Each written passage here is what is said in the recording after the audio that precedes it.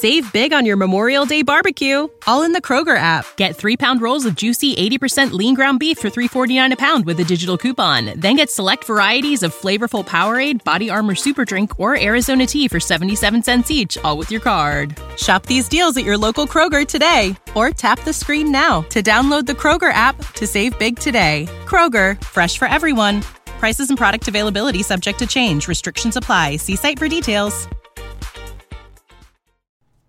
In a world of uncertainty, one thing is for sure. Cancer doesn't stop during a global crisis. On Saturday, June 13th, the Leukemia and Lymphoma Society, LLS, will host a trailblazing event, Big Virtual Climb, sponsored by AbbVie, to support their investment in groundbreaking research to advance blood cancer cures and its first-in-class patient education and services, including financial support and clinical trial navigation.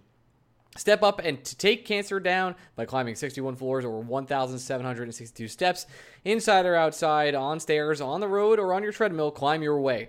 Join us for the opening ceremony and take the climb with our heart-pumping playlist. Join us on June 13th from coast to coast as we come together to climb, conquer, and cure.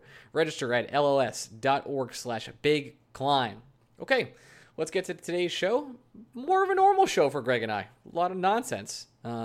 Thanks, everyone, for the nice comments about last week's show. I know it was a little bit different. And that's it. All right, here we go. Hi, everybody. It's Mark Messier, and you're listening to Blue Shirts Breakaway, the #1 Rangers podcast.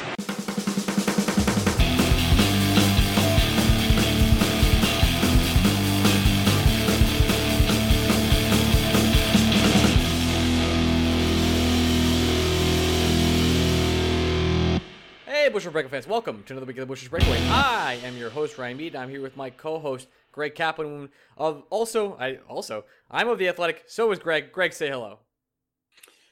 I was reminded of an important lesson this weekend. I'm interested. It's been so long since we've had any kind of team sports going on, real team sports. I know the Premier League starts in a week or so. Hockey has a date. Basketball has a date. Baseball's dead forever. Baseball is dead. So we've dead. Yeah, it's dead. Super dead. We've had a real dearth of sports. Nice. Dearth. So as you know, I've gotten big into horse racing. Big horse racing. We've become a Rangers, Mets, and horse racing podcast since the coronavirus hit us.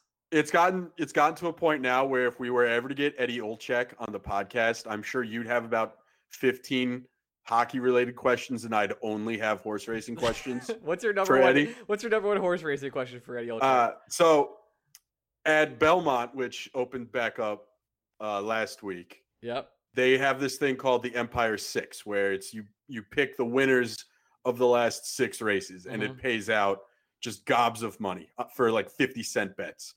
For the first time in my life, I was 5 for 5 going in the race 6. Oh, and I can't. I was freaking out. I would pay a good amount of money to have a camera on you when you were 5 for 5. I'm usually, the way I watch races is I usually have the races on my laptop and I'm always doing something else and then just focusing on the races. They happen once every 35 minutes and they only last about less than 2 minutes at a time. So it's a nice thing to have on in the background, and it's a nice thing to gamble a little bit of money on. So usually I have something else on the background. When I won the 5th race in the 5th leg, I couldn't sit down anymore. I was jittery. I felt like I was having a heart attack. I was struggling, and it was the longest 35 minutes I can recall in a really long time. Honestly, the last time I'd ever felt anything remotely like that was when the Mets were in the World Series. Yeah, and I was just freaking the fuck out. And the things that made it worse, Ryan, is the horse I had that I needed to win in the last race. You could, when you do these tickets, you can bet you could literally put every horse in every race in, but it'll cost you like thousands of dollars. I just got a quick plug. You are listening to Blue Shirts Breakaway, the #1 Rangers podcast on all podcasting platforms. Keep going, Greg. It's fine. There's no hockey. This story is so much better than anything Ranger related. I'm going to tell a non-Ranger story. I just wanted to say that. It's important. So normally there are about, for every race I bet, there are 2 horses I like, and I try to just bet those 2 horses. But for the purposes of pick 6 and pick 5s, because the odds of you ever winning are so low, I try to just stick to 1 horse in a couple race. And it just so happened that yesterday the horse I liked in the last race, I thought was just going to dominate the field. It had everything I was looking for. It had everything I was looking for in a horse, Ryan. I love that you have the sentence ready. Everything I'm looking for in a horse. Yeah, it's trained by Chad Brown. It's first of all, it's a turf race, and he's trained by Chad Brown, who is maybe the best horse racing trainer in America. So I'm going to try to relate this to our fans. So he's like Alain Vigneault when he first takes over a team. Yeah, I'll do you one better. Okay. Last year, Chad Brown won the Coach of the Year equivalent for trainers. Got it. He was the trainer of the year. The jockey on the horse is a guy named Irad Ortiz Jr., who won the jockey equivalent of the Hart Trophy. The barn he came from won the equivalent of the President's Trophy last year. So it's the best barn with the best jockey with the best trainer in the last race of the day. And all I need is this horse to fucking win, and I would have won north of about $1,500. Wow. And didn't even come close, Ryan. Never had a chance. And honestly, I went outside for a couple hours. I just sat down, just took in nature for a little bit. There's a part of me now with hindsight happy that sports can still create those kind of emotions in me because it's been so long without them. Yeah, like how would you know what misery really feels like without these horses these days? I don't know. Actually, I think you'd find a way. Yeah, this isn't funny, but I was betting the races with our friend Mike, who lives over in Switzerland. That's correct. He was about 8 hours ahead of us. Yes, sir. Mike was betting the first 4 races with me, mm-hmm. and it was basically just piggybacking all the bets I was making. I can't emphasize how bad I was in those first 4 races. I can quantify it down to this. Okay. I was so bad in the first 4 races. One of the horses I bet on literally died mid-race. Its leg exploded going into one of the turns. No. And they had to euthanize They it. just put it That's down? how bad my bets were. Oh my god, I would have stopped. I would have stopped in general. It was one of the most gruesome looking things I've ever seen in life. Oh my god. Because it's gnarly to see anyway, but I was just fixated on the horse because it was the horse I bet on. So while normal people are watching the leaders, I'm watching this horse that I'm hoping is about to make a run from the back, it just exploded. Needless to say, I didn't win. I didn't lose any money yesterday, but I didn't win just oodles and oodles of money. You didn't lose your life by being euthanized on a track, so that's good news. Well, I did. I felt like I died in that sick race. I really did. I just had. I've never been in a position where I've only needed that. Like I've gone 4 for 5 or 5 for 6 before, mm-hmm. but it's always been one of the first or middle races where I've lost. Being 5 for 5 with just one leg remaining, and again, I had the favorite from the best trainer, the best jockey, and the best barn, and I couldn't win. And it's sports are cruel. Sports are cruel. Last week we talked about some more serious issues and topics going across the United States and the entire world. And I want to say we're going to talk about him again, by the way. Oh, because Maggio's going to be bringing that up, I'm assuming. I hope we talk about it with Maggio. I've talked about him in private DMs this week, so I can only imagine that's going to be happening again. We will not be. Listen, we're not a political podcast. We talked about that, but that's not a political issue to us. Once in a while, I'm assuming we'll get that serious again. I got a lot of nice messages from a lot of our fans that said. Thanked us for saying some things we said. Again, we're 2 shitty podcasters that don't know anything. And we got some 1-star reviews, and you can go fuck yourself. So there you go. That's where I'm at with that. See you later. Really, really appreciate you. But to talk about the Rangers and then get to my other point, which is totally non-Rangers related. Quick update on the news. Correct me if I'm wrong on this, Gregory. The playoff system is now in place, but there will be reseeding, which will bring the Rangers, or pretty much give the Rangers the hardest path if Montreal gets eliminated. So if the Rangers win and Montreal loses, the Rangers will face the 1 seed in the next round. And if the Rangers somehow win that series, the Rangers will face the highest seed left. Most likely the Lightning. 2, 3, 4. So it's hard to imagine the Rangers. Let's just assume.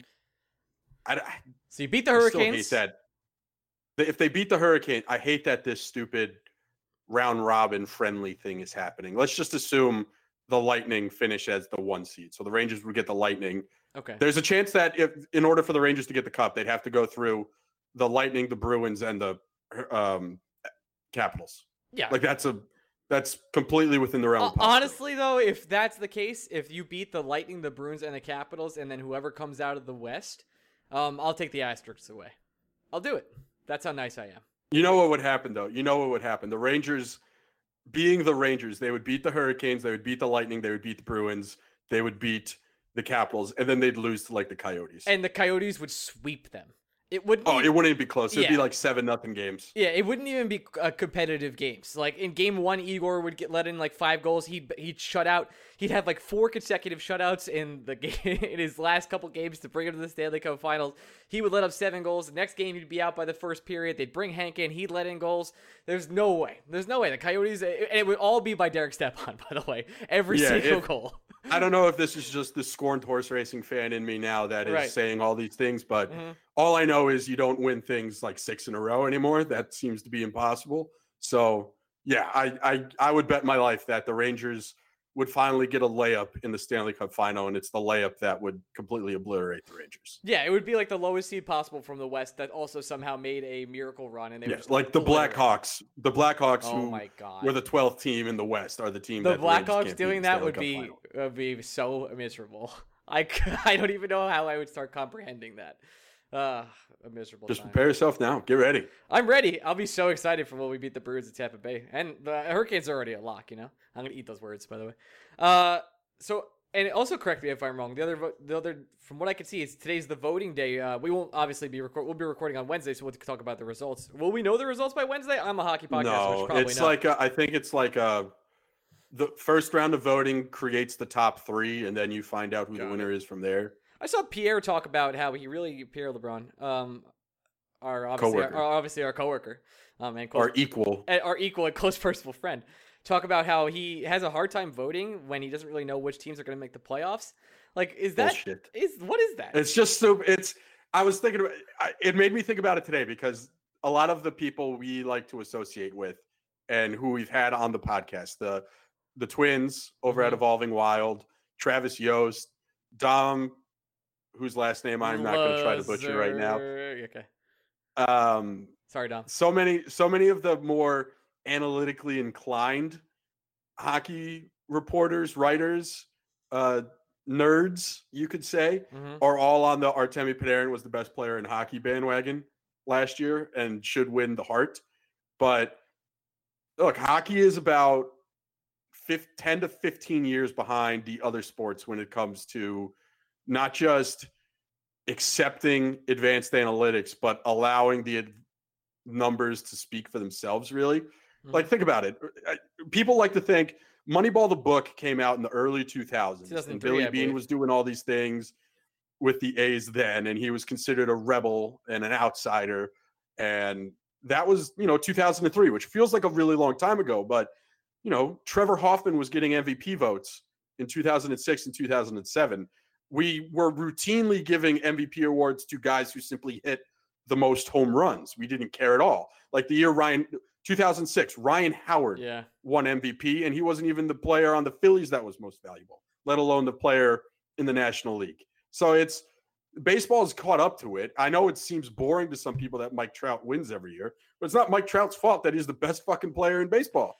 Like it's not the award's fault that the best player in baseball is the same person year in and year out. You're the best player. You're the best player. I think the NBA actually does a pretty good job with it, even though you could probably make a case for LeBron like every single year. I think it is. I think that the NBA, it's a little different because people actually give a shit about who wins like finals MVP. Like finals MVP carries weight. That's true. So LeBron hasn't won the MVP every year, but every year a LeBron-led team gets to the finals, they basically give LeBron the award, and rightfully so. So it's a little different in the NBA, but they still, like the most contentious one over the past couple of years was Harden and Westbrook. Yeah, like the fact that it was years ago, it wouldn't have even been a debate, right? Oh, Westbrook, he averaged a triple-double. Just give him the award. What are we doing? He's one of 2 people to ever do this at his position over the last 50 years. But people were like, yeah, but it's a naked triple-double. So there were actual debates and questions about it. With hockey, shit, if someone gets 140 points, it's like, yeah, well, he's the Hart. That's it. Don't matter. Nothing else really matters. But now it's like, I don't know if it's just because people accept that Leon Draisaitl, even with all the points, isn't even the best player on the Oilers. So how can you give him the heart? Or it's that, 24 teams made the playoffs this year. So you can't just say, well, you had to make the playoffs in order to be considered for the award. So that's why Panarin is now getting buzzed. So Pierre responds to a guy. It's stupid. It's stupid that you have to. It's an individual award. Most valuable player. It's not most valuable player to a playoff team. It's most valuable player, best player in the league. It's the name of the award. And every single stat says Panarin. It's like not even close. If you do it just on points, you can't give it to Panarin because he didn't have as many points as Draisaitl. That's like but giving Panarin out had wins. He had more even strength points. He had a higher percentage of his team's goal production. Draisaitl plays like with if you look at what Artemi Panarin meant to the New York Rangers, it meant more than what Leon Draisaitl meant to the Edmonton Oilers. Therefore, Artemi Panarin was more valuable than Leon Draisaitl. Draisaitl's not even the best player on his team. Doesn't that say a lot?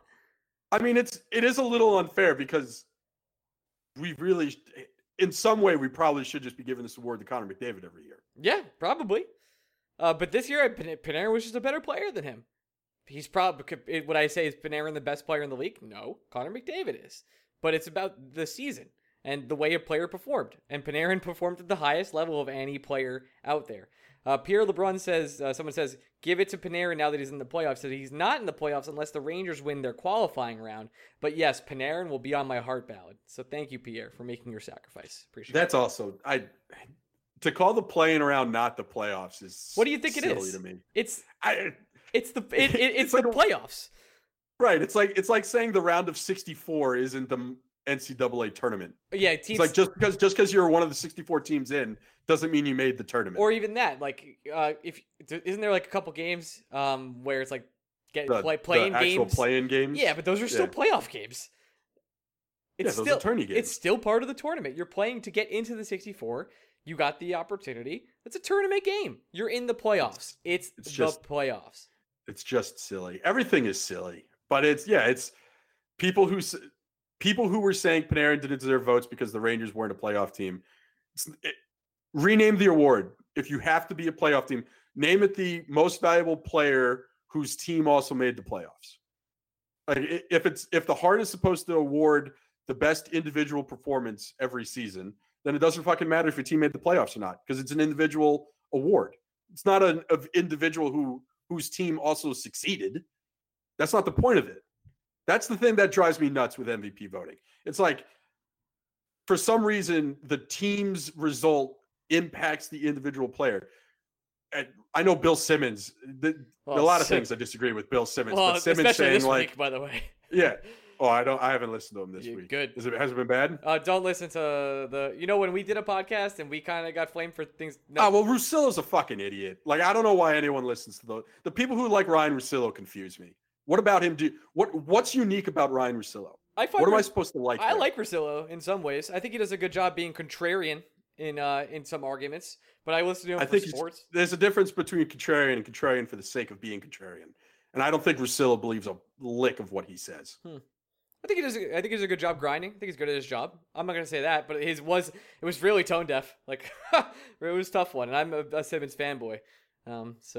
But yeah, anyway, so like you're saying, like Simmons says like, oh, Mike Trout was the reason why the Angels won 75 games instead of 65 games. So sure. What's the difference there? Mike Trout was the most valuable player in baseball. Artemi Panarin is the most valuable player in hockey. Like Artemi Panarin's season was more valuable than every other player in the NHL. Well, I saw the chart from Travis. It was like, what was it, 2.3 goals or with Artemi on the ice comparatively off the ice. The Rangers are a train wreck without Panarin. Exactly. It's one of those arguments, right? You take Leon Draisaitl off the Oilers, and the Oilers should still be a playoff team, right? And I know some of that is Connor McDavid, but just imagine a scenario where the Rangers don't have Artemi Panarin. No, I don't want a team that already can't stop goals from being scored is now not scoring goals. Like they would have won like 12 games this year without. Hey man, watch your tone with that defense.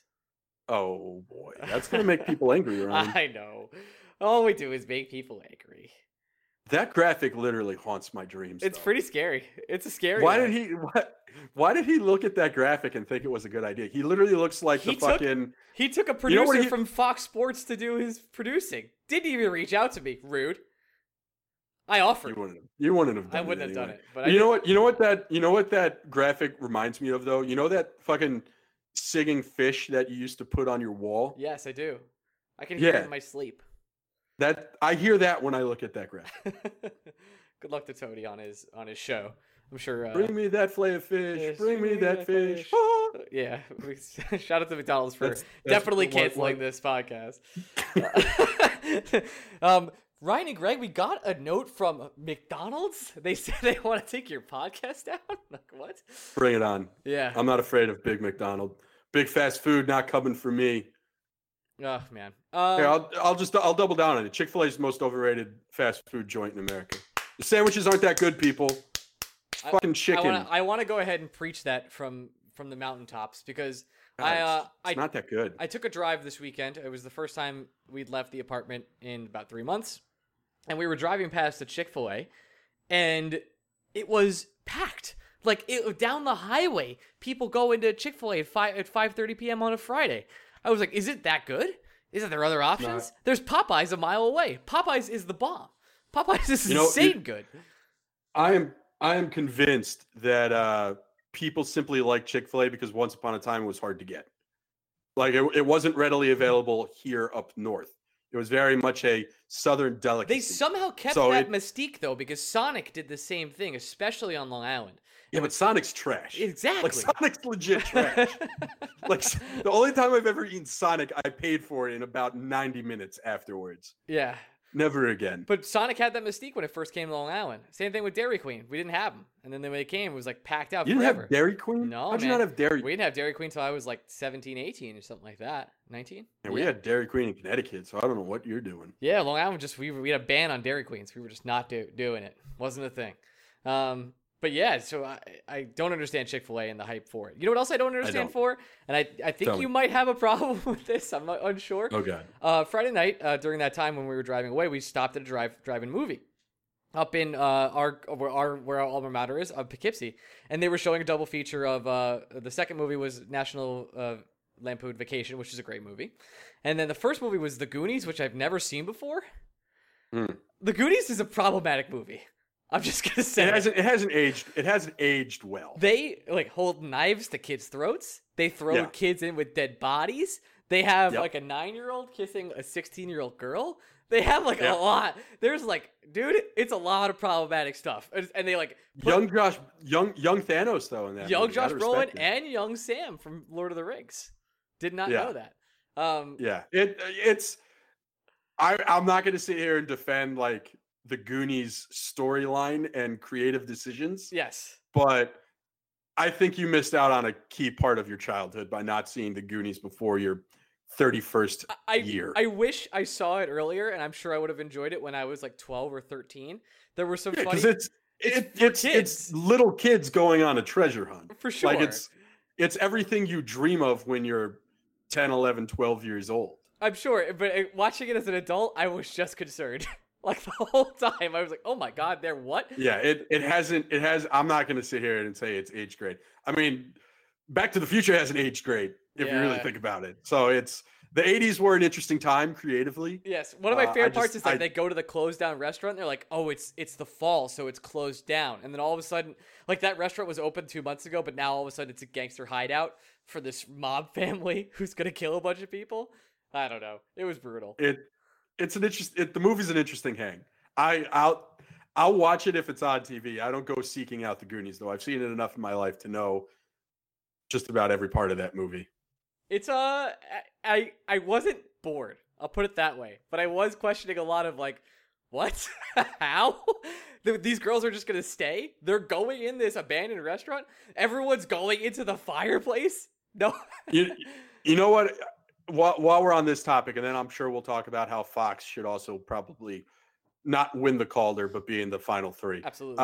You know what movie in the realm of Goonies that is actively bad that I think people have positive opinions about just because it was part of their childhood? I'm ready. Hook is an atrocious movie. Ooh, I haven't watched Hook in a long time. I'm sure not it's only problematic. not only do I think it's the worst adaptation of Peter Pan that I've ever seen, it's just straight up boring. Like it's not a fun watch. I don't know why people hang on to that movie like it's holier than thou. I just brought up the Hook Rotten Tomatoes. Let's see. Okay. Well, I don't know why it didn't come up right away. Great podcasting. It has here. What do you want to take a guess? What it has on the tomato meter? 64 reviews. 67. 28, my man. So the critics agree with you. Wow. Well, the critics agree with me, but what's the fan score? 78. You're correct. Yeah. So the fans love that movie for reasons I don't understand. It's a bad movie. It's not fun. I watched it recently enough. It was a MMM when all this coronavirus shit first happened. So I watched it at home and I was just like, first of all, stunned by how long the movie is. It's like a 2.5 hour movie. I don't understand why it had to be that long. And then second, it's just fucking boring. Like, it's not a good movie. There's no part of this movie where I'm like, oh, I'm in now. Now you got my attention. It's like, can we hurry up here? I got other things I'd rather be doing. I hope Space Jam 2 is good. I really do. Okay. I hope LeBron does nice. a good job with Space Jam 2. Because Space Jam 1, when I was a kid, was awesome. Watching Space Jam 1 again now is tough. It's a hard one. No, see, get out of here. The only thing that's tough about it is aliens decided to take the talents of Sean Bradley and never give them back. Still don't understand that. And I don't understand. They took the talents of Muggsy Buggs because he was just the most normal human being to ever play in the NBA. Mm-hmm. But come on, that's some serious slander for like Gary Payton. Yeah, that's true. I don't know. Also, Bill if Murray's you good just in that needed, movie.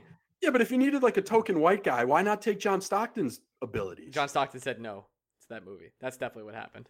Well, probably because John Stockton said no because he probably thought it was like a slam on Christianity somehow. Almost certainly.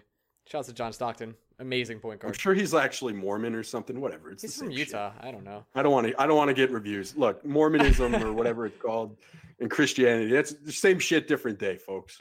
It's all It's the like same. Same. Yeah, it's like Episcopalians, or is that the fish thing? I think it's vegetarian. I'm not sure. Okay. Yep. I'm sure we'll get some nice comments for all Yeah, all whatever. what we're going to say Whatever. today.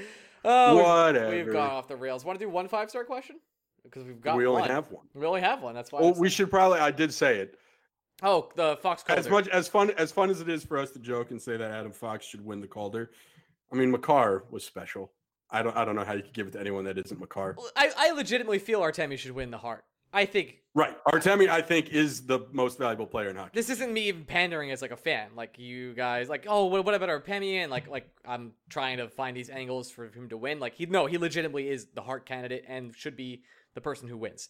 Fox, like I'm really cool with him finishing third and second, but mostly probably third this year. Yeah.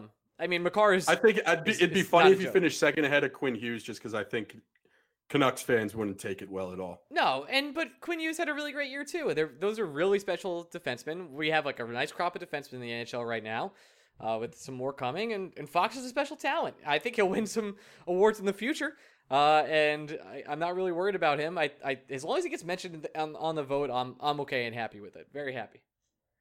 I can't, Yeah, Igor I will say- might win Rookie of the Year next year. You don't even know. He's still eligible. If you wanted to give Fox like bonus points for being on the worst defensive team in hockey and somehow not being a negative rated defenseman, I could see it.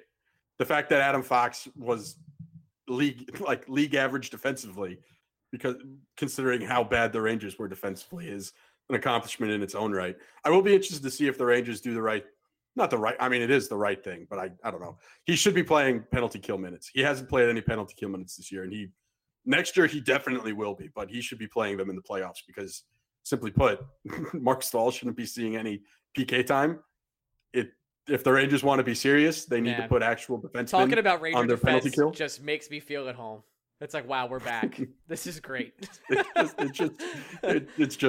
so bad. It's like, wow, Mark should now play that we've defense? had It's so strange. now that we've had time away from it, it's funny to go back and look at how terrible it was. If the season was still going on, we'd probably be like squinting our eyes saying, it's not great, but I'm sure Mark Stahl's been fine. He wasn't responsible for 17 goals against in the last 5 games. So, but now that we've had just nothing but time on our hands, it was it's pretty bad. funny to look back and it's awful. It's everybody but Adam Fox was pretty tough. You know who was good? Phil DiGiuseppe was surprisingly good defensively, looking at his numbers. Absolutely. That's just like hustle almost. I mean, Panarin too, sneaky good defensively. I know Ryan Strome, not sneaky good defensively. Ryan Strome, famously not good defensively. Yeah, famously not, but very good with Panarin, turns out. All right, 1 5-star question, then we'll get to Maggio. We'll take a quick break. To our 2 5-star, to our 2 1-stars, thanks for so much for listening for all these years. I'm okay with you not being subscribers anymore. I appreciate it though. Original MC1 asks, "Hey guys, Mike in New Haven again. Firstly, for Greggy, if there was ever an ability to undo a painful loss or following, which of the following would would you pick? The 1999 NLCS, the 2000 World Series, the 2006 NLCS, or the 2014 Stanley Cup Final?" Can I answer this for you? It's yesterday's horse race, first of all. Okay. I don't know a pain other than that. And in second place, what do you think my answer here is? I think it's 2006 NLCS. Yeah, because the Mets win that. Like 2000 is interesting. 1999 to me isn't interesting. The Braves were the better team. The fact that the Mets made that a series, it sucks how it ended. But I mean, the Mets were down 3-0, and in those first 3 games, from what I remember, it wasn't overly competitive. So the 99 Mets team is great, but that 99 Braves team was just flat out better than the Mets. The 2000 Mets were better than the Yankees, but I don't know. A lot of things the Mets did to themselves, like Timo Perez not hustling on the Todd Zeile double. Like, that's self-inflicted. I don't really feel bad about that one. I do feel bad about the fact that I still, to this day, I don't know how anyone can describe to me how Roger Clemens stays in game 2 after he threw a literal broken bat at Mike Piazza. It's tough. Fucking just crazy. Like today, if that happened today, like Roger Clemens would be in jail.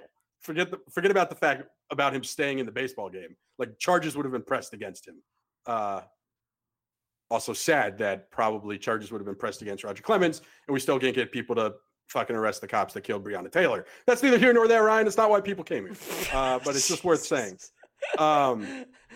2006, 2000, it's still the Yankees. They're still 2-time World Series champions. They've won 3 of the last 4. Like, there's still this mystique about the Yankees, right? Yeah. But 2006, if the Mets beat the Cardinals, they destroy the Detroit Tigers. And I was old enough to understand everything that was happening, appreciate everything that was happening, enjoy everything that was happening. Like 11-year-old Greg, the world is ahead of him. There's only so much about the 2000 World Series I physically remember. I remember like everything about the 2006 NLCS. And I don't know. The thing that always, my butterfly effect moment with the 2006 Mets season is what happens if Duaner Sanchez doesn't get into the cab and doesn't have his shoulder basically explode on him, because that happened literally on deadline day. So the Mets probably don't, first of all, the Mets probably don't trade Xavier Nady. Second of all, the Mets probably address their starting rotation in a meaningful way. And I remember, Ryan, it got so bad a couple weeks ago that I actually looked at pitchers who were traded on or after the trade deadline that the Mets could have acquired. Okay. Livan Hernandez was traded, and he was still good. Some guy named Greg Maddux was traded, though I don't think he would have accepted a trade back to the East Coast. I think he was already living his West Coast lifestyle. Some guy who still somehow had years left in his arm, Jamie Moyer, was traded at the 2006 deadline. 10 more years on somehow. There was a fourth one too that I don't want to say it was Kyle Loesch, but it was someone of that ilk. So what you're saying is the answer is 2006 NLCS. 2006 is the answer. Like the 2014 Stanley Cup Final, I don't know how many times I've said it on this podcast. Like, it hurts my feelings, but it will never come close to the pain that I feel when the Mets lose. Yeah. Like, so for me, that one hurts. That one is tough. I have 14 Stanley Cup Final or the 09 World Series, Ryan? 14. Were you a Rays fan in 2009? I was, and that's actually his next question. 2014. It's not even close for me. I know you're a baseball fan, but you've never explicitly stated what's your favorite team. From what I've heard, who do you root for? I root for the Rays. I grew up a Yankee fan, pretty hardcore. But my dad was also a giant Yankee fan. That's just because you hated John Franco. I did hate John Franco, and my dad was a giant Yankee fan, and it got me into it. Then I fell out of love with baseball around 2003. And then around 2006, I got back into it. I read a couple books, including a book by a now canceled man called The Extra 2%. and one of them was about the Rays and all the things they did analytically. Was that Jonah Carey? It was Jonah Carey. Man, him turning out to be one of the biggest weird, just disgusting human beings of all time was a real shocker to me. It's been nothing surprises me anymore. But I read that book. I really liked it. I don't like Jonah Carey anymore. But I've grown a complicated relationship with the Rays because I don't like how they don't spend money at all. Even though one of the reasons I was drawn to them is because they don't spend money and they do things a very different way and unique way, which is why I find them very intriguing and interesting and following. Yeah, but the older you get, the more you realize the reason they don't spend money is not because they can't, it's because they won't. That's correct. It's an important difference. They'll spend money like on all these other particular advancements of like outside help and different strategies and like analytic runs and stuff like that. And that's cool. It's really neat, but they have the lowest payroll in the league by a lot. And they don't keep any of their players if they make any money at all. And they do. I know it doesn't win any games. I know it doesn't forgive the Red Sox for trading them, but pretty good year to be the team that traded Mookie Betts, I guess, right? Yep. Did you see the video for the Mookie Betts Dodgers highlights? This 2-second long clip. Oh no, that's brutal. Oh, no. It's just him smiling in a Dodgers hat, and then it ends. Oh man! Brutal. Like I hesitate to say it was a good trade by the Red Sox because the Red Sox are an organization that should never be in a position to trade someone like Mookie Betts. Yep. But if you were going to trade Mookie Betts, do it the year before there isn't baseball anymore, I guess. Yeah. Oh, baseball is like. I got to give it to the NHL for a second. Like, they're getting it back together. They're following the NBA's lead. I mean, the NHL even had it first, to be honest. Saying they're the first to come back. Like, listen, they are. Max Kellerman said it. He was like, they're the fourth sport. I don't know why everyone got so angry. I know he's being a condescending asshole, but that's like his normal demeanor. Like, hockey's the fourth sport. It just is. That's what it is. Football, basketball, and baseball are going to beat it out in most markets, in the United States at least. And it's cool that the NHL has gotten stuff together. Is trying to come back. Is it safe enough? I'm not sure. Hopefully they follow the guidelines, but we'll see. I think it's cool they did that. And the MLB is screwed here, man. They're probably not getting it together. I don't see the players get. I think baseball's getting canceled this whole year, and that's going to screw up generations of fans and revenue. Totally. Yeah. Well, it's on the owners. I agree. It's that simple to me. I don't know how anyone could put any blame on the players here. The owners are getting what they want, which is this, apparently. I don't like how all the media is like immediately slandered towards the owners and is like, well, I don't see how the players couldn't agree to a deal this good. Like, what? They agreed to a deal. That was it. They agreed to a deal that was pretty good. And the owners realized that deal wasn't good for them, and now they're trying to renege. So it's on the owners. I don't know. I honestly, they had a deal back in April, and for whatever reason, the owners decided, no, this deal doesn't work for us. Let's do something else. And the players are like, no, motherfucker, we had a deal. So this is what we're going to do. And now the owners don't want to do it. So here we are. It's June 8th and there's no baseball. Yeah. And thanks, owners. And there's no plan. There's no plan for baseball. No, I think we'll end up with that stupid 48 game. Like if it's 48 game, I don't know anyone that's going to take it fucking seriously. Like it'll be nice to have baseball back. Don't get me wrong. But I can't take a 48 game season seriously. I can't take like 70 games. Dude, seriously. Just like, if hockey came back next year and they were like, okay, 25 games. And then we're going to play the playoffs. What? Dude, like 25 games isn't even enough to do anything. You don't even know if teams are good or not in 25 games. You have no idea. Like 82 is too much, but 25 is like, that's exactly what it would be. Let's do some, I'll do some math here. Math boys. So 48 of 162 is 29% of the league schedule. Yep. Times that by 82. Yeah, it'd be 25 games for the NHL. Look at that. Did you do the math before that? No, I didn't. That was Rain Man stuff, my man. Very, very rarely am I left speechless by you on this podcast, and I think that's one of those moments. Here we are. No better time to transition. We don't have an ad today, so enjoy going right to Maggio. Transition. Hey, we're back with our guest of the day. We have our good friend and recurring guest, Kyle Maggio. He is of Whistle Sports, and he is also of the Knicks Wall. We were actually on the final Knicks Wall episode with Anthony Corbo. Proud to be on it. Shout out to Anthony for living his new life, podless man. But you are still on the grind itself, Kyle. And today, was the podcast recorded today, or was it recorded earlier in the week? Because I did see a podcast of you talking to yourself, and I was very confused. So the Red Man League pod, I was surprised it came to. I'm happy it did. He's a good dude. I'm glad we had the conversation.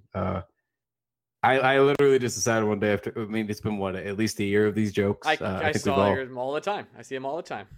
All the time by any kind of person on Twitter. It's well known by now. So didn't think it was gonna work. I shot a tweet out, tagged him. Some athletes don't really use Twitter. Not really sure, but got a DM like 3 hours later. I was putting my AC, and it's just like, hey, let's set it up. And I was like, you son of a. All right, let's do it. Yeah. So I didn't think it was gonna work, but. Fred VanVleet, noted good person, friend of the pod. Future New York Knicks question mark? I tried. On behalf of all the Rangers fans who double as Knicks fans, listen, I tried.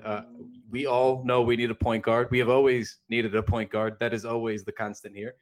I mentioned to Fred that he is a free agent and no pressure, but if he would consider maybe thinking about one day joining the Knicks, yeah, we're gonna have to give you credit for it. We're gonna have to give you credit for it if it happens. Listen, I've done my part. First to report, you know what would happen though, right? Like Fred has been an incredible player over the past year and a half. He's gone to another level. The playoffs, he transcended into a player that we didn't think he could be. And then this year when basketball was happening, the Raptors were a tremendous force. And when VanVleet, for when he was healthy, was still shooting the lights out. As soon as he gets to the Knicks, you know that all stops. For sure, but we have to do our part and just say, look, we got a formerly good 3-point. I persuaded him to come. I did my part. I don't know what happened after he got under the bright lights of Madison Square Garden, where it seems to curse everybody who plays here. But baby steps, one problem at a time. We got to worry about getting him here, and then we got to worry about us ruining his career. I actually want to stick on this for real quick before we get to some other topics. Some rumors around, at least from what I've seen in basketball circles, that the Knicks will be going heavily after Chris Paul this offseason. Your thoughts and feelings on this? So this is actually funny. 2 years ago, one of my closer friends, we've been in a long time group chat. He proposed this exact situation to me, bro. When he just got to Houston, he was like, damn, the Knicks, who are they going to sign? They're going to sign nobody. They should have just went for CP3, take on the contract. Who cares? Whatever. And actually get a good point guard, and you get 3-4 years of his career. And I was like, Johnny, that's ridiculous. That's the same thing we always do. We always sign an aging star. Stop it. It's ridiculous. Here I am after 2 of some of the worst basketball seasons I think I've ever watched. And you guys know I forced myself to watch all these games. And hey, man, I'm all for paying Chris Paul $40 million. Let's go. I am. Look, the point guard situation with the Knicks it's breathtakingly bad how bad that position has gotten for them. And it's like, yeah, you know what, man, fine. If you could assure me that he plays 55 to 60 games and those are mostly very good games that he plays in, then I can talk myself into it, because otherwise it's like, what are we talking to ourselves in 10 good games of Frank Ntilikina every season? I mean, it's unfortunate. This is what we've gotten to, but at this point I'd take CP3. We're not signing anybody. Nobody's coming. I honestly don't know what to compare. Like, it's people like to say how bad the Jets quarterback position is or has been since the Joe Namath years, but even then, you get like a couple of those Chad Pennington seasons. Dude, Panda Mark Sanchez, like what? Me?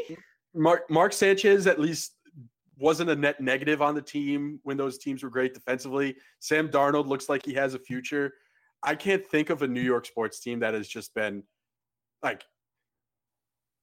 Is Chauncey Billups the best Knicks point guard of the last 15 years? I don't think it's close. He played half a season. I mean, yeah, if we're going to do really Stephon Marbury until he left the building, even officially, is the best one. So I understand that it was, they had the issues at the end. There was the fallout. I get it. But I mean, aside from him, what are we talking about here? Tony Douglas? Raymond Felton part 1? Not even part 2? I mean, I still like Tony Douglas. I don't know why. I think it's just because I like him too. It wasn't his fault. He tried. He was an 8th man, and they wanted him to be the starting point guard. That's never the player's fault. The Knicks are so bad. It's amazing. There's actually a shocking amount of Knicks topics and questions I have for you right now. I don't know how this is possible, but I was surprised. I was surprised by the potency of these questions. Because I think getting Chris Paul is a smart move, because not only are you bringing in someone that's competent, who's still somehow very good and is defying some general aging charts for point guards, but he changes the culture of your team. Like, he brings in a network of players that he actively talks to, and he's also the player union rep, so where he can, if he changes the culture, you can actually recruit, whereas you couldn't before. Like, we've talked about this a lot, Maggio, especially in the past. Like Kyrie Durant and Kyrie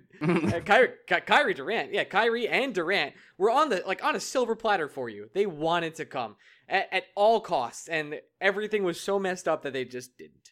So I'm hoping Chris Paul can actually be the one to change this for the Knicks franchise. Not that we deserve it right now after what's going on, and we'll get to Dolan in a minute, but I think he could be the one that actually changes the culture.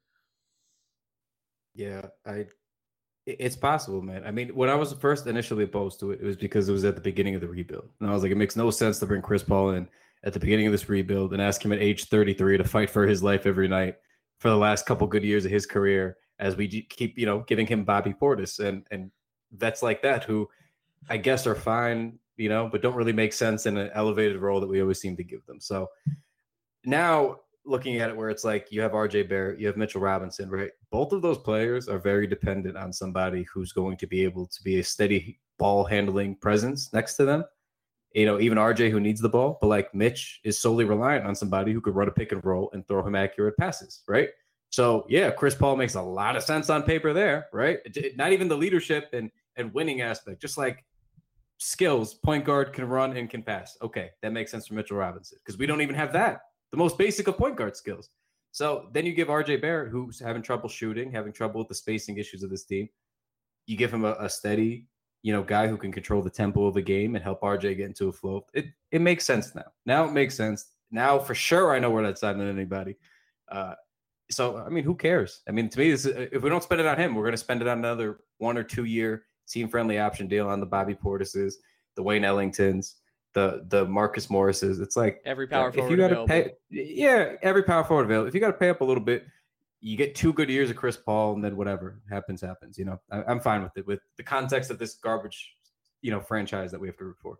Well, I think this is a natural transition, and we'll end later on about the NBA's plan to come back and your thoughts on that. But if we're talking about leadership, the amount of times, Maggio, we've had you on the podcast, it's been comparing and contrasting the Rangers from the Knicks and how the Rangers are run one way and the Knicks are run seemingly a completely different way by the same man. But with everything going on in the world over the last 10 plus days, 2 weeks, the message from both organizations has been appalling, embarrassing. It's hard to imagine either organization being taken seriously by a certain set of not just the fan bases, but the player pool as well. And obviously hockey has its own issues that they have to work out, but everybody and their mother knows that Keandre Miller is one of this team's most promising prospects, and he voiced his frustrations. And the NBA is one of the most forward-thinking leagues when it comes to not just community relations, but the entire Black Lives Matter movement. And here we have James Dolan in all his mighty and wisdom, thinking that the right thing to do for his organization is to sit, not say shit, not say anything. How, if you're the New York Knicks, I don't care how much of a soothsayer Leon Rose is, how can you even pitch your product to anybody when you're not, well, I guess when you are showing your true colors? Yeah. So first, before I even say anything, because your listeners by now should know from the couple times I've been on how this question is going to go for me. Everyone who follows me knows how this question is going to go for me. I just want to know quickly, like, what was your guys' first reaction to the silence of James Dolan? Because what I saw a lot was people reactionary defending why he'd be silent, or, oh, he's hired black executives, or he's done this. But nobody ever wants to just tackle why the king of meaningless statements was suddenly silent on a large matter. So did you guys have any initial reaction? I was kind of waiting for the shoe to drop. Like, okay, when's the statement coming? And then when I realized it wasn't coming is when I got sad. Like, oh. I think on Wednesday when we did our BSBOT, I think my exact words were, at best, James Dolan's an idiot. At worst, he's a racist. Like, it was that simple in my mind. So this is the way that I see it. So everyone's telling me, well, even if he says a statement, right? What does it matter? What is it going to change? He's full of shit. So if you know that, why do you even want him to say a statement? I don't want him to say a statement. It'd be nice if he did, right?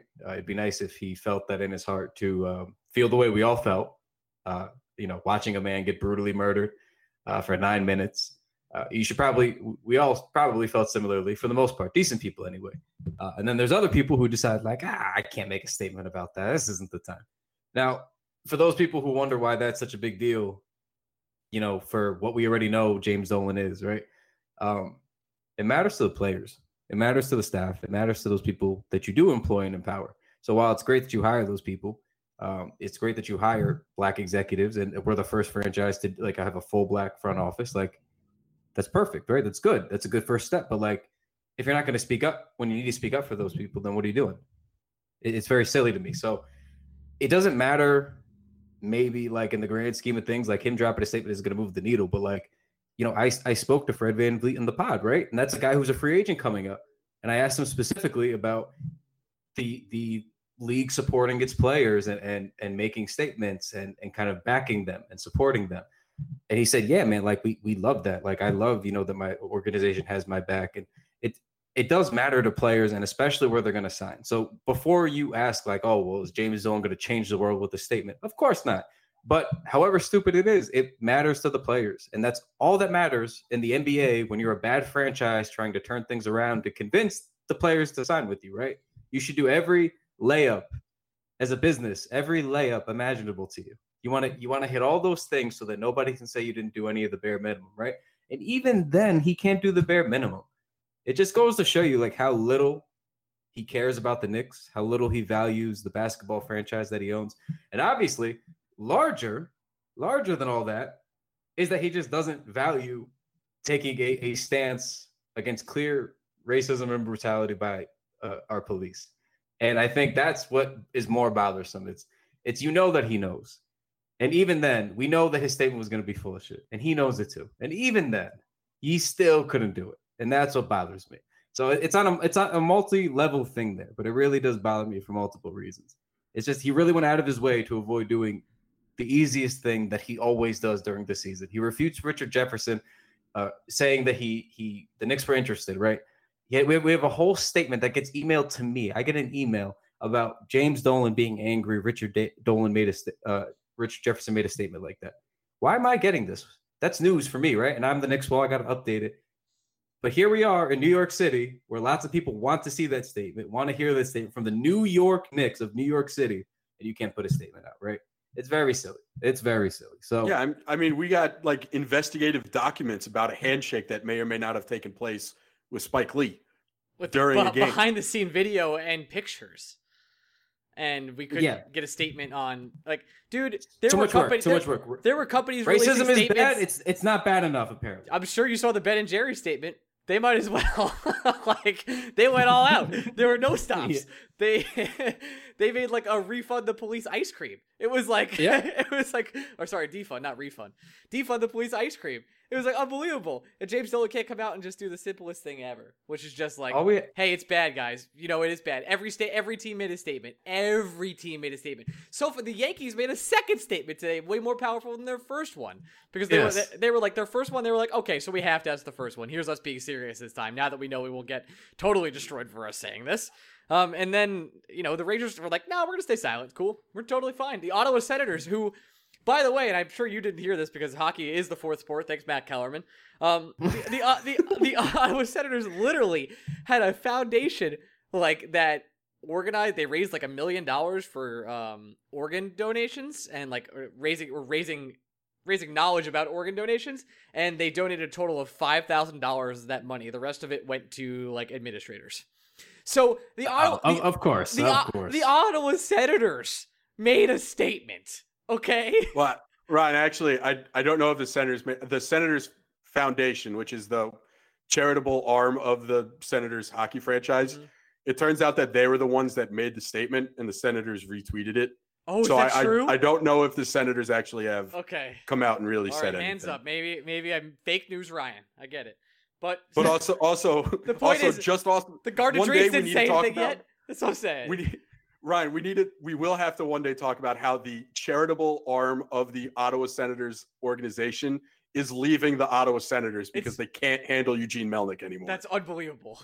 That's like imagine if Garden of Dreams one day just picked up and said, "You know what? Fuck James Dolan. We can't do this. We anymore." can't do it. That's what the Ottawa Senators Charitable Foundation is doing to the Senators. They're just giving them the double birds and being like, "We're going to start over. This is terrible." Listen, I slight sidebar, but and we'll get back to the main point here. But I love that it took being quarantined to an extreme measure in our own homes, and then the total lack of sports, and then just once again, not a new thing, but the total disregard for actually protecting and serving by the police, right? To go out of their way to murder a man, make a point of it because they knew the camera was watching them, right? He stares at the camera, right? All this happens in a time without sports, and that we're forced to focus on this stuff. And I'm just so glad that all these organizations and employees are just, we've done a 180 overnight across the whole world, where we went from like, oh, if we report that thing or we say that thing that, you know, this company's doing, we're going to get in trouble, and we as an individual are going to get blackballed. And overnight it turned into, hey, I'm going to tweet one time about this company or this organization, and I'm going to ruin their life because they're kind of racist. And I love this energy that we have. And it's just like, oh, we're just going to, we're out. We're just going to pull out of deals and we're not working with you anymore. That's the energy we need, man. I'd love for the Garden of Dreams to wake up one day. That'd be great. Listen, I've said it before. James Dolan, great hockey owner. Everything else, not so sure. and honestly, more than not so sure. Ryan, to Kyle's point now, he's a good owner in the essence that he signs the checks. I do think it takes, you have a certain level of responsibility when you are the ownership of a brand as big as any professional sports team. Like, I don't care what Max Kellerman says about how big any sports is. If you own a team, you have a responsibility to the community to represent that community at some level. And the fact that Dolan hasn't, or again, Dolan has, at this point, he's actively ignored it, right? I don't think we can say anything more rosy than that. Like, that's the absolute nicest way of putting it. The Knicks and the Rangers, for what they are, they're privately owned, but they're essentially publicly traded. We all have a relationship with those teams that are incredibly independent to us. And there will be an owner of those teams after James Dolan, just like there were an owner of those teams before James Dolan. So our relationship to that team carries through regardless of who's owning it. And when the owner so recklessly or so disgustingly ignores his community, that basically serves as the purpose for these teams to exist, it's appalling. And I don't think we can call Dolan a good hockey owner in the fact that a good hockey owner doesn't do this to their community. They shouldn't do this to the community. That's why the Eugene Melnicks of the world, they're not just bad owners because they're cheap. They're bad owners because they're despicable people. So I will stop short of saying that James Dolan's a good hockey owner now, because I don't think he's a good owner, period. Yeah, he signs the checks. Yeah, I'm happy that he doesn't get cheap with his organization like the Wilpons do. But when you're behind the Wilpons when it comes to speaking out about injustice and violence, you're doing something wrong. I don't know how else to say it. The Wilpons aren't good people. And even the Wilpons knew that they had to say something. Yeah, it's brutal. I mean, it stinks. It stinks. It stinks when you have no expectations for the guy, and then he still, like, even in the overwhelming, like the extreme circumstances that we're in, and the extreme pressure the companies are facing to have to say something, you would think, like, all right, man, like, he's just gonna say the statement, and then we'll just get on with it like normal. And then even then, he's just like, no, I can't make this statement now. It's like, I just don't, like, we even saw, he sent 2 separate emails out that got leaked. Unbelievable. About not sending the statement out. Like, just in the amount of time that you explained yourself. Just make that letter public. That letter sucked. We would be breaking down that letter like the Zapruder film for a week. But if you sent that letter out there, at least you said something. Like, it's, the letter was tone deaf. The letter was basically saying our hiring practices are among the best in the leagues. We don't see color. We consider you by the value of your work, not of who, all that, like, baseless email. It was corporate, all lives matter, and I have a black friend. That's all that it was. And right, but at least it was very tacky. Yeah, I know, but it was very, I agree. It's just, for a good owner, you need to be able to do a lot of things well, right? And for a bad owner, you need to do all of them bad. And it seems like the only thing that James Dolan has gotten correct as owner is not ruining the New York Rangers, which is, I feel like that might sound silly, but that is a tremendous accomplishment in light of the everything else about him. So the fact that that one little team has mostly remained unscathed is, I don't know how you guys do it. I feel like you guys might. I feel like the Rangers front office like keeps him out with barbed wire, or like physically fights him when he comes to meetings to keep him out. I feel like I think that JD legitimately was like, I need to make a statement on this, and he was like, no. You can't. And I'm sure the same thing happened with the Knicks. Like, he was like, they wanted to make statements on Black Lives Matter, like, hey, we support this whole thing, and that's where the emails came in. The worst part too about the Knicks, the last thing I want to say about this is they pride themselves. If you watch all the history stuff that they do, when it's Black History Month, they're always, oh, the Knicks were one of the first teams to, Nat Sweetwater Clifton, and they love pushing like they were on the forefront of it, right? So don't you think as the owner you'd be aware of your own brand? Like, it's just it's so silly to me on multiple levels. Like the things that you have to willfully overlook to get to a point where you just don't want to put a statement out like this. It's bad, man. Dude, the guy writes music about divides within culture and how they're bad for people. Can't put a statement out. Just simply cannot. Can't make him. He plays the harmonica. That's it. Oh boy. The NBA is coming back. What is the thing that excites you most? Is there a storyline that we should be looking for people that don't follow the NBA? I do follow it pretty closely, and I am pretty thrilled. There'll be 8 regular season games into a 2014 playoff. Somehow Phoenix and Washington were invited. I don't understand. Please, I don't get it. And I think we're all in for a treat here. So what should we be looking forward to in the NBA playoffs, or the return to the NBA? I'm hoping chaos, to be honest with you. I don't think anybody really knows what to expect. I know the NHL is also coming back with the revised playoff format. So I imagine your guys' sentiments are a little bit similar where, the Rangers ended the season on a hot note, right? Mm-hmm. They was on fire. It was going great. I'm enjoying myself in my first full season as a full-time Ranger fan, Congratulations. Right? Congratulations. And thank you. It was a big deal for me. And then it cut short. So are they still on fire now? Who knows? And that's kind of how I feel with the NBA. It's like, you had those, like you mentioned, those couple of teams like Phoenix and the non-playoff teams, the fringe teams that were either busting their behinds trying to get back in, like Sacramento, who, they were covering a lot of ground right before the season end to kind of catch the Grizzlies. And so I don't know. For me, I'm just trying to watch all the chaos for that kind of situation. These lower teams are going to come in. They're going to know that they have something to prove. The Devin Bookers are going to come out, guns blazing. The Bradley Beals are going to come out guns blazing. Garrett Fox, Buddy Yields are going to come out guns blazing. So I'm good with all those lower seeds coming in because they're actually entertaining. And for me, I don't know how in shape all of these guys are going to be. So I need strength in numbers. I need more stars or more fringe stars in as much as possible. And I think that's how you get a good product because you're going to have most of the league in. 2/3 of the league's going to be in.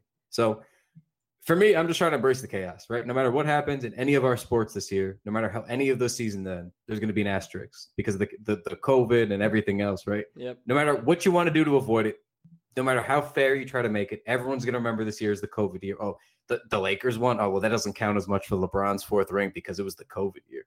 No matter who wins, we're going to get those kinds of things. So for me, it's just I'd like to see some of those, in-season narratives that we had built up carry on. Like, is Giannis going to break through finally? I'd love to see it. Is it going to be a battle of the LA teams at the end where it's the Clippers and the Lakers as the Titans of the West? I'd love to see it. But I don't know what we're going to see. So I'm just kind of rooting for the chaos at this point. I think whichever champion's going to, be crowned, they're going to be remembered in a not as fond way. So I'd love to see like the Rockets break through for some wild reason, like Harden and Westbrook take over.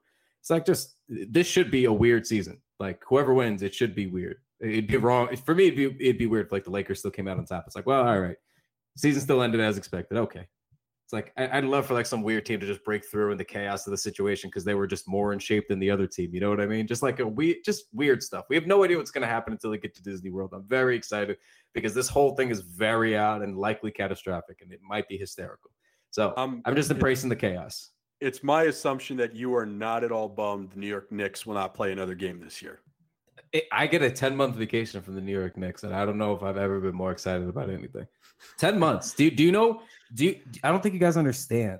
10 months without the Knicks. That is a big deal, guys. 10 months. I used to have every day. I'd come home from work. I'd rush. I'd watch the games, tweet the games, clip the games, go to bed 10:30 at night, do it all again the next day or 2 days from then, right? A lot of Knicks games. Now I get 10 months, almost a calendar year away from that team. That's unbelievable. That never happens. I get like a couple of months in the summer, then it's all right. I'm back at media day every year, and then we got to start the whole thing over again. I get 10 months. It's beautiful to me. It's beautiful to me. Well, the Rangers, I gotta tell you, now that it's been 9 months since the last time the Mets played a regular season baseball game, my mental health's looking great. Like this is the most calm I've ever been in a June that I could ever remember. We don't go to bed angry anymore. Isn't that amazing? They gave that to us, the gift. You know, we're not happy maybe, but we just simply don't go to bed angry anymore. And who's the Kyle Maggio stamp approved first round draft pick by the New York Knicks this year? Oh, that's a good question. Is it LaMelo?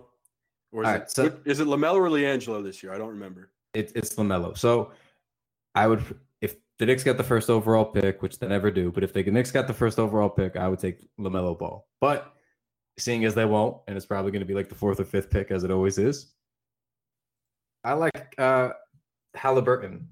That's my secondary guard choice. I think he doesn't have the flashy upside of a LaMelo Ball, but he's a very smart basketball player. He's still very capable. He's a lottery player for sure.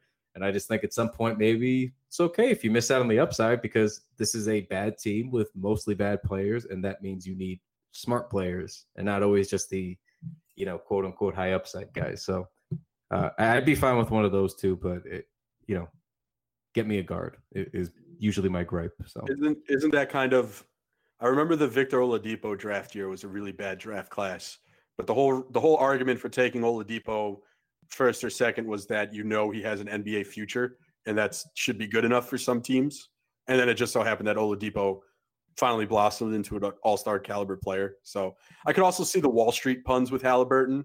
Like you could have some fun name gimmicks there, considering he's big business going into the Broadway. You could do things there. There are things you could do. Lot to work with, but get me a guard at the end of the day. That's all that I want. But yeah, I mean, the high upside point is, about being an NBA star. It's definitely valid. I understand. But then I feel like sometimes when you do that, you swing and you miss. Like Kevin Knox, that's why they drafted Kevin Knox, because they're like, oh, he has the upside. Look at his body. When he fills out, he has the physical tools. That kid's going to be an NBA player for sure. And then he wasn't. So sometimes when you invest too much in upside, it's bad. So that seems like a bad thing. Ryan, he can't do anything. Yeah. I wish it was just not shoot. He can't. He gets cardio out there for 20 minutes a game. Well, Kako was the worst player in the league this year, so there you go. There's hope for everybody, I hope so. Maggio, any final questions for Maggio, Greg? I'm just going to remind you again. I think I do this every time you come on the podcast. I was early on the Donovan Mitchell bandwagon, and the Rangers should have drafted him instead of Frank. And I'll go to my grave saying it. I said it then, I'll say it now. Knicks should have drafted him. What did I say? The Rangers? Yeah, you said the Rangers. Yeah, he could probably play second line wing. Why not? Probably. So fun. I'll actually give you a fun Donovan Mitchell story from the Knicks wall. It's not very fun. It's just like minimally fun. But anyway, so come draft time, I wouldn't say I was all in on Donovan Mitchell. I thought he was a very reasonable option, and we probably should have had him on the short list, but that was about it. I just figured we needed a guard, point or shooting guard at the time. We needed a guard, whichever one you felt was best, get him. All right. So, we do our normal pre-draft stuff and, get our previews out, get our player profiles out. And I remember one day we tweeted out something like, it's Donovan Mitchell, because he was on Twitter and he was active. This is draft season, he was answering a lot of questions. Mm-hmm. Or it was something, I forget, it was like a Tim's related tweet, but if you love Tim's, like this tweet. And we were trying to bait him into admitting that he wanted to come to New York. And he liked the tweet. Didn't come to New York. So I'd have to chalk it up to the Knicks for not drafting and take advantage of he wanted trap. He wanted to come here. It was clear as day. You wouldn't like a tweet about Tim's unless you intended to come here. So to me, listen, the math checks out. That's all that I need to see. We had his full attention as far as I'm concerned, and the Knicks dropped the ball. So. Well, he grew up in Fairfield County. His dad works for the Mets. He's a big Met fan. Huge. It was all right there. It was all right there. And if the Knicks just noticed that he liked our tweet, maybe he was here. But, things happen. We digress. And now we have Frank Ntilikina. Smokes. If it makes you feel better at all, Maggio, I also love Dennis Smith Jr. in that draft, and I would have been fine if the Knicks took him. God damn it, so did I, Greg. And we got him anyway, and then he stunk it up. It's just unbelievable, the circumstances of this franchise. He was so fun in college. I was like, this guy, there's no way this guy busts out. Just no way. And yet, so I would have been thrilled if the Knicks took him. If the Knicks took him or Donovan Mitchell, I would have been through the roof. Yep, but here we are. Stinks. All right, Kyle, here we are. Plug your stuff and then we'll get out of here. All right, make sure you're following Whistle Sports everywhere. They are now my employer, and they pay me, so I would appreciate if you followed them because it helps me stay employed. Thank you. Awesome. So make sure you follow me there. Make sure you subscribe to the 3 to the Dome podcast, the TKW podcast, both where I live with these tremendous vocal cords. So that also helps me, and that's basically all I got, guys. I would like for the Rangers to win in this new playoff format. That's what I'd like to leave you guys with. I will tell you this before you go. The NBA is not doing reseeding. The NHL supposedly is. So if the Rangers do win their play-in, they will play the highest seed all the way to the finals. So we'll have a great time, you know? Yeah, so naturally we're going to play in the finals party. Yeah, we're going to play. Well, we said this earlier. We're going to play in the finals party, then we're going to get swept in the finals. So that's how it's going to work. Yeah. All right. Exactly. We'll be back next week. As always, my co-host is Greg, and you can find him at Blue Shirts Break, and I'm Ryan Mead. You can find me at ORyanMead. We'll see you next week. Bye. Love you. Bye. When you need mealtime inspiration, it's worth shopping Kroger, where you'll find over 30,000 mouth-watering choices that excite your inner foodie. And no matter what tasty choice you make, you'll enjoy our everyday low prices, plus extra ways to save, like digital coupons worth over $600 each week. You can also save up to $1 off per gallon at the pump with fuel points. More savings and more inspiring flavors make shopping Kroger worth it every time. Kroger, fresh for everyone. Fuel restrictions apply. Save big on your Memorial Day barbecue, all in the Kroger app. Get 3-pound rolls of juicy 80% lean ground beef for $3.49 a pound with a digital coupon. Then get select varieties of flavorful Powerade, Body Armor Super Drink, or Arizona tea for 77 cents each, all with your card. Shop these deals at your local Kroger today, or tap the screen now to download the Kroger app to save big today. Kroger, fresh for everyone. Prices and product availability subject to change. Restrictions apply. See site for details.